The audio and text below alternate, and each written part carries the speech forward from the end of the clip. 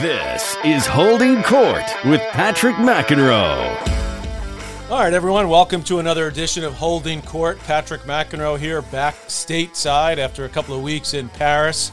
And as I mentioned, throughout the entire tournament while I was over there, just incredible tournament, great weather throughout the entire 2 weeks. Had a little bit of cloud cover just on that final weekend, but nothing to disrupt the play. The finals were good. Certainly the women's final lived up, maybe surpassed expectations, at least for me. I thought it would be a straight set win for Swiatek, which it very nearly was. It actually almost was a complete beatdown in that championship match.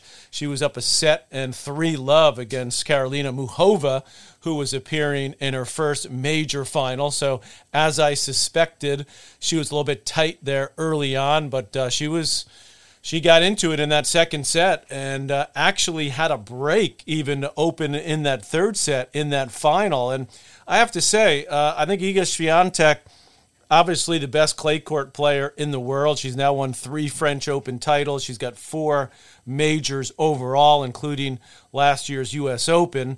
Definitely the best clay court player out there. It wasn't as stellar of a season on clay for her as it's been in years past, but I still felt she was a solid favorite. She delivered, and I did like the fact that she had to come from behind in that final set, because there have been plenty of instances this year in big matches, whether it was down in Australia, Indian Wells, and so on, where she did get injured, that she was ahead. And then when things got tight, or when Rybakina got on top of her, that she sort of did the El Foldo. So I was a little worried for her in that final set, because you're thinking, some adversity here in the final. I know she won last year in the U.S. Open in 3. I think she dropped the first set there.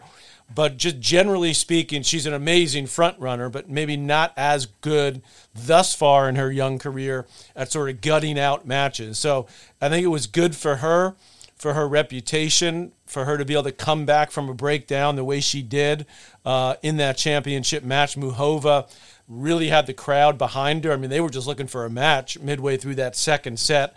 They got it and then some. And Muchova's got just a beautiful all-around game.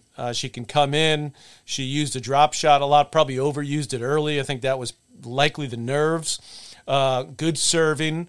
She's a mini Ash Barty, not quite as good off the forehand.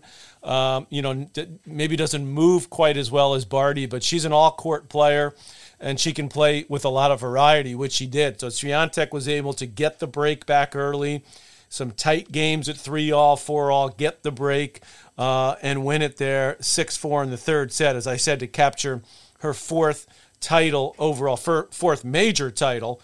And the rankings now give her, keep her where she is, because obviously it's really a 3-person race at the moment in women's tennis. It's Sabalenka, who got tight in that semifinal, up 5-2. I mean, she had a lot to deal with during the tournament with the questions about the war. She handled it, I think, as well as she could. She missed a couple of press conferences because of it. The French Federation allowed her to do that, which I think was the right call, particularly after what we saw happen a couple of years ago with Naomi Osaka. So the attention was brought to it, and give the French Federation and the media people over there credit for making her available. She talked to, I don't know who it was, a representative from the WTA or a press person. They put out some comments from her tennis related. And then she did see the press again later in the tournament. She had the 5-2 lead.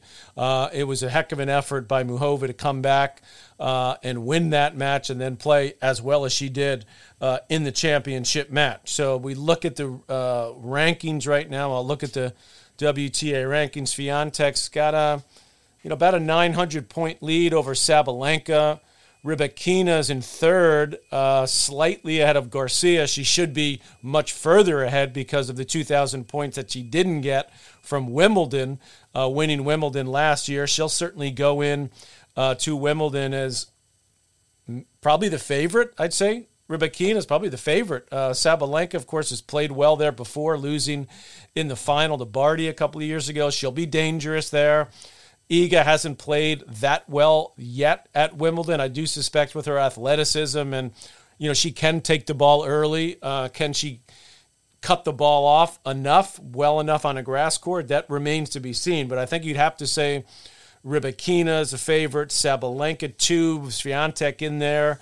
Pegula should be, could be a threat at Wimbledon with her flat groundies, hits the ball early. Garcia as well, who went out early, but not surprisingly with the pressure on her, and she's an aggressive player. Coco Gauff, we got to mention her. Pretty good tournament for her to get to the quarters and play, a competitive set, at least one competitive set against Swiatek. She's been, totally manhandled by her. I think it's 7-0 now, maybe 8-0 head-to-head. She's never won a set. But I think based on where Coco was during the clay court season, getting to the quarters was a pretty good result for her. Haddad Maia, who reached the semis, losing to Swiatek, moved up 4 spots.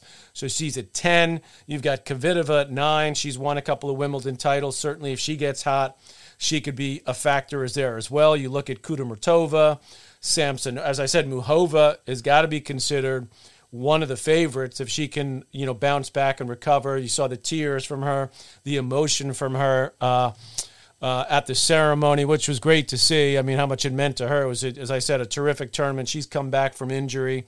She's up. She moved up 27 spots, so she's 16 in the world.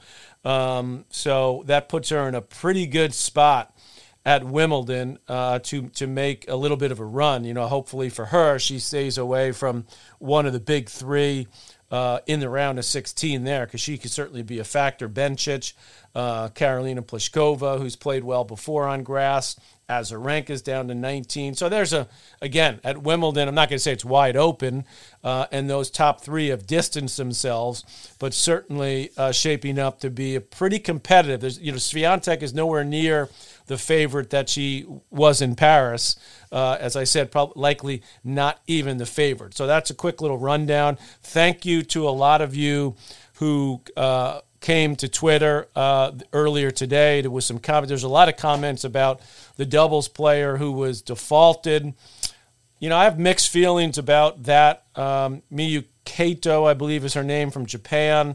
It was nice. She won the mixed, so she came back and won the mixed.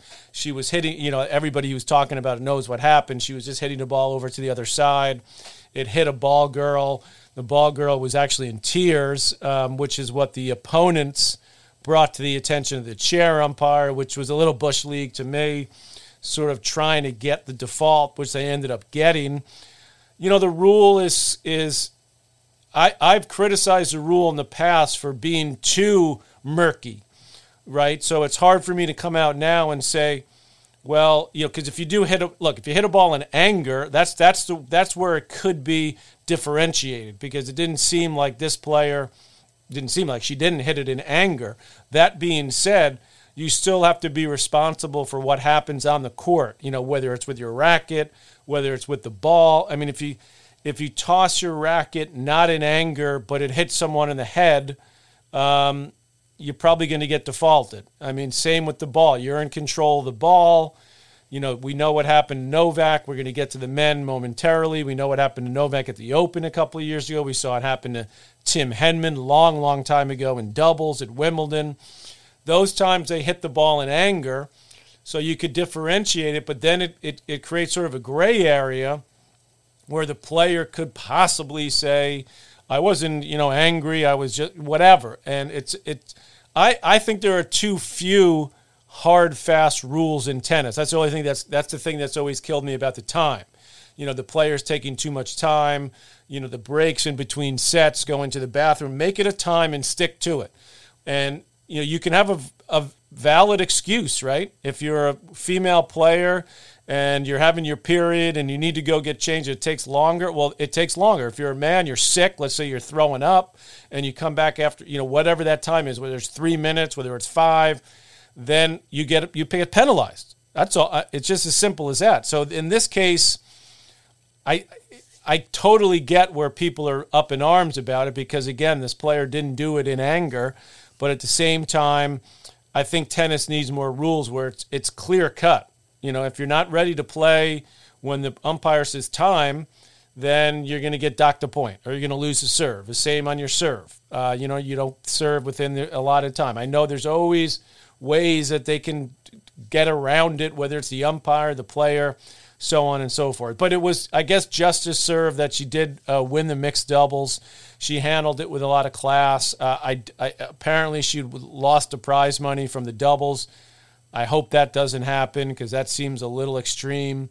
That being said, I understand why it happened and how it went down. So that's on the women's side. Let's take a quick break now. We'll come back. We'll discuss the men's tournament.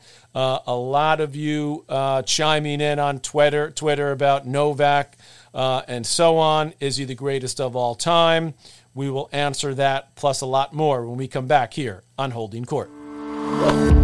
North Organic CBD is a new sponsor of Holding Court. I love their CBD gummies. They come in 2 delicious flavors, strawberry lemonade and green apple. I've had them both amazing. 1 a day, and you're totally okay.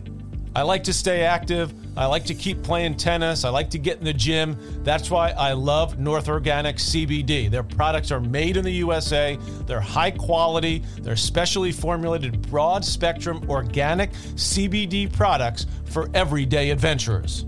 Don't forget about the very popular CBD salve from North Organics. Immediate relief of any physical pain. I use it daily for my sore shoulders, sore knees, hips, you name it. It works wonders. Go to northorganiccbd.com and enter Patrick20. That's Patrick20 for 20% off your order. The Johnny Mac Tennis Project transforms young lives by removing the economic, racial, and social barriers to success through tennis. JMTP provides tennis as a vehicle for greater life opportunity. The programming provides a pathway to success through competitive tennis, leading to increased health and fitness, college scholarships, and incredible career opportunities. JMTP introduces tennis to thousands of underserved New York children every week. To date, the Johnny Mac Tennis Project has reached over 10,000 students through its community programs, providing 462 individual scholarships, totaling over $8.6 million, and 32 of its scholarship recipients have gone on to receive college scholarships through tennis. For more info, go to jmtpny.org. I can't wait to hit the court after school. All right, welcome back to Holding Court. Patrick McEnroe here, and the men's tournament now at Roland Garros. Let's get into that. Let's start with the rankings because I tweeted out in the last day or so the screenshot of the official ATP rankings. And I said something to the effect of, all is right in the world, in the tennis world, meaning that now Novak is back at number 1. And remember, that's still, as it is with Rybakina on the women's side, without his points from winning Wimbledon. So he would have been number 1 throughout this year, most of this year anyway, if not all of this year. But now he's about 400, a little over 400 points ahead of Alcaraz. So he would be 2,400 ahead. Although Alcaraz, when he lost to Sinner last year, so everybody gets some points, but he'd be distantly in front. But now he's in front, and that's what I meant when I put that out there. That we all know Novak's the best player in the world at the moment, the best of all time. Yes, I don't think there's any doubt about that at the moment. We'll get into that. So you've got Alcaraz at 2, Medvedev at 3. He's had a bounce back year, a great year. Ruud really righted the ship for himself by getting to the final. I didn't expect that to happen. I thought Rune would be the guy. He beat Rune, who was flat in the first 2 sets of their match in the quarters, and then got into it, but it was too late. Rune is up to 6, though, by the way, in the ranking, so he's solidly there. Tsitsipas at 5, now in a romance with Paula Badosa, the Spanish player who pulled out with an injury, so they look like they're having a good time hanging out together, so good for them. Rublev is 7, Taylor Fritz at 8. Now remember, he's got a lot of points to defend from Wimbledon, reaching the quarters last year where he lost that thriller to Nadal, who was injured and then couldn't show up against Kyrgios. Sinner's at 9, Khachanov, who had the great tournament getting as far as he did in Paris at 10. Auger Aliassime, who you got to be a little bit worried about, has really struggled the last couple of months. 11, Tiafoe 12, Norrie 13, Hurkacz 14, Coric, Tommy Paul. That rounds out the top 16. So you got 3 Americans in the top 16. I think all 3 of those guys can be factors at Wimbledon. One of the messages I got on Twitter was, what was the deal with the American men? I mean, I told you don't expect too much at Roland Garros on the clay. I mean, those 3 guys plus Korda coming up, they're all can be in the mix at the other majors, but at the French, still not seeing it on the clay. But I do think that all 3 of those guys, and I see them all playing, at least 2 of them playing this week, Fritz and Tiafoe. I think Paul's there or next week. So I expect to see, a couple of those guys in the second week of Wimbledon. That means 4th round on. And I think there's a chance for 1 or 2 of them to go real deep. All right, let's get into Novak. It was Novak at his best, managing the situation, came out in the final, got down. Well, let me talk first about Alcaraz, because Alcaraz, he was way too hyped up in the beginning of that match. I was watching it from the BNP Paribas suite up above, and I was telling the people I was with, he's just way too uptight. In that first set, you could see him he was just going for too much. And I did say this before the tournament in a few interviews I did. The one thing you worry about with Alcaraz is he's so explosive, he's so dynamic, he's so much fun to watch, and these are the things that make him fun to watch, is because a lot of times he goes for it when he doesn't have to go for it. And it's, as I said, it's highlight real tennis, but it's not always winning tennis, particularly in best of 5 in a major when you're going up against Novak. And Novak, with all his experience, with all his smarts, sensed that right away in the first couple of games, and he just went into sort of a lockdown mode, which he can do at the blink of an eye. We saw him do it throughout the tie breaks during the whole tournament, barely dropping points, didn't lose a tie. Greatest tie-break player by far of all times because of his ability to calibrate his shots, point in and point out depending on the situation. But he noticed at Djokovic that Alcaraz was super hyped, so he just went into a sort of a defensive mode, was basically gifted the first set without really playing that, having to grind. And Alcaraz did play better late in the set, so he started to get it going. That's what led to, the spectacular play from both guys in the second with Alcaraz winning it. So at that point at a set all, after a couple hours, you're thinking, game on. This is going to be an epic match, which we all expected.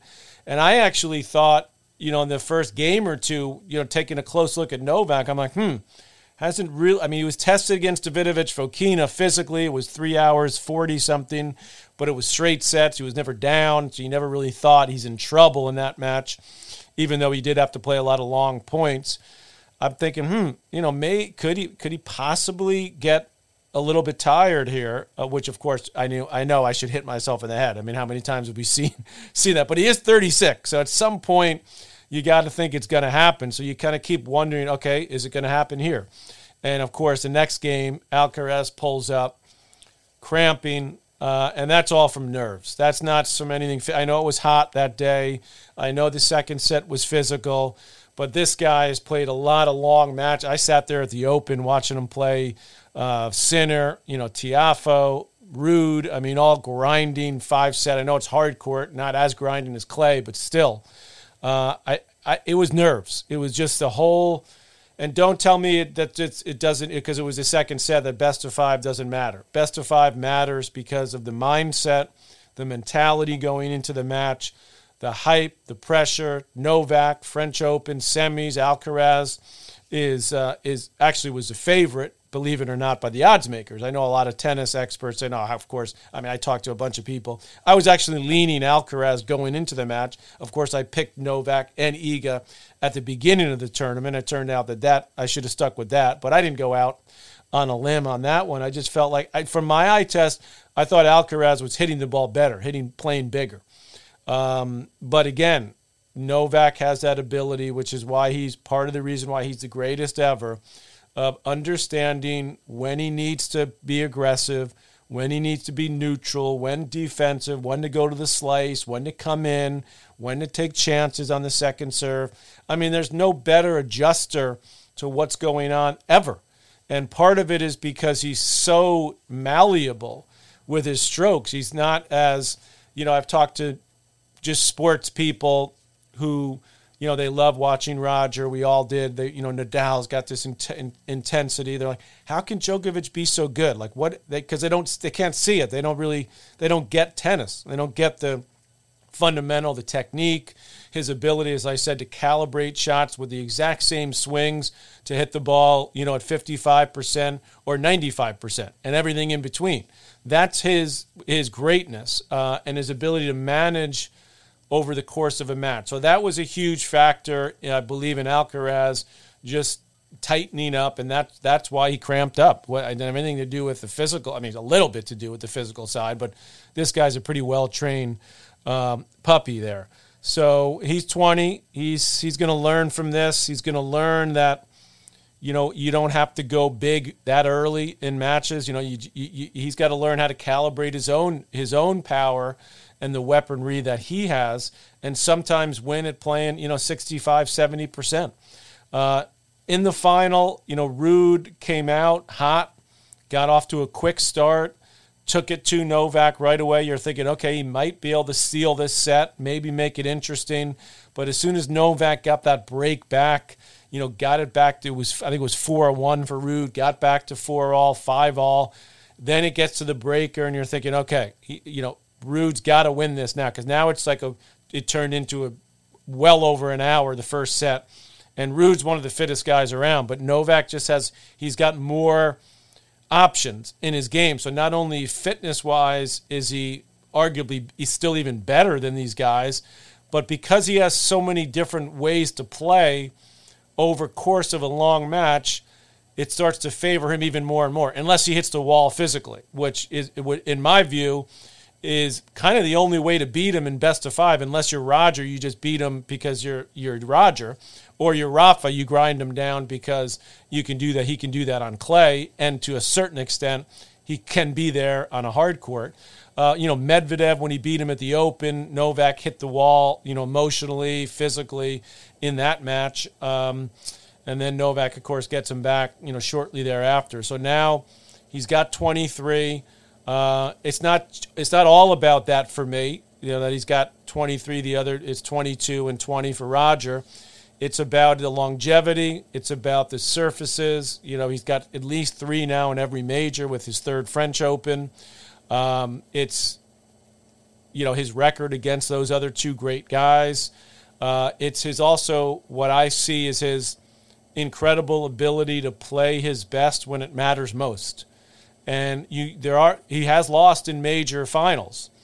Even the guys outside those other big 2. Wawrinka played the match of his life to beat him. Murray beat him in that U.S. Open in Wimbledon. He's beaten them more than they've beaten him. But, to beat him, you got to be at your absolute best. He never plays a bad match in a big spot. Never. I can't think of him. I'm trying to think of one, I can't think of one. Maybe you'll remind me. But so you combine all those things, and then you look at what's going to happen. Obviously, let's just say it ends right here. I would still put him as the greatest at 23. But now you've got Wimbledon, where he's going to be a significant favorite no matter what happened at the French. Now that he's won the French, that just gives him even more confidence. He won't play any warm-up tournaments. He'll show up there. He'll just work his way into the tournament. There's a handful of guys. I've said this for the last couple of years, and it's still true. There's only a handful of guys that can even play with him on grass.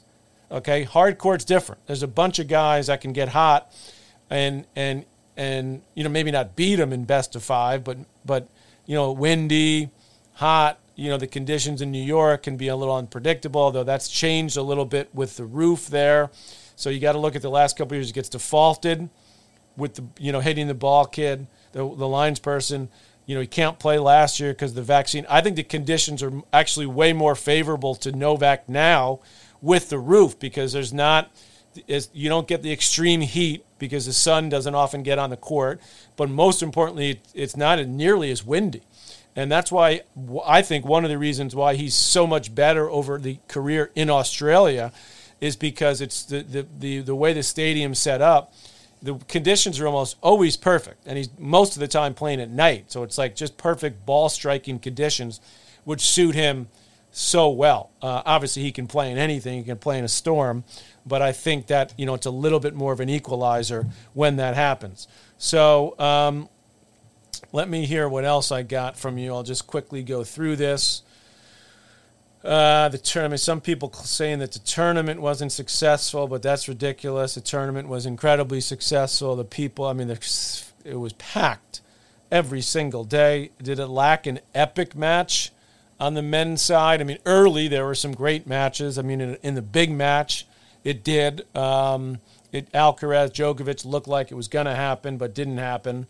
But overall, I thought the tournament was amazing, and the weather had a lot to do with it. The fans came out. Some people asking me about the American players, about the French players. I don't think they had a player past the second round.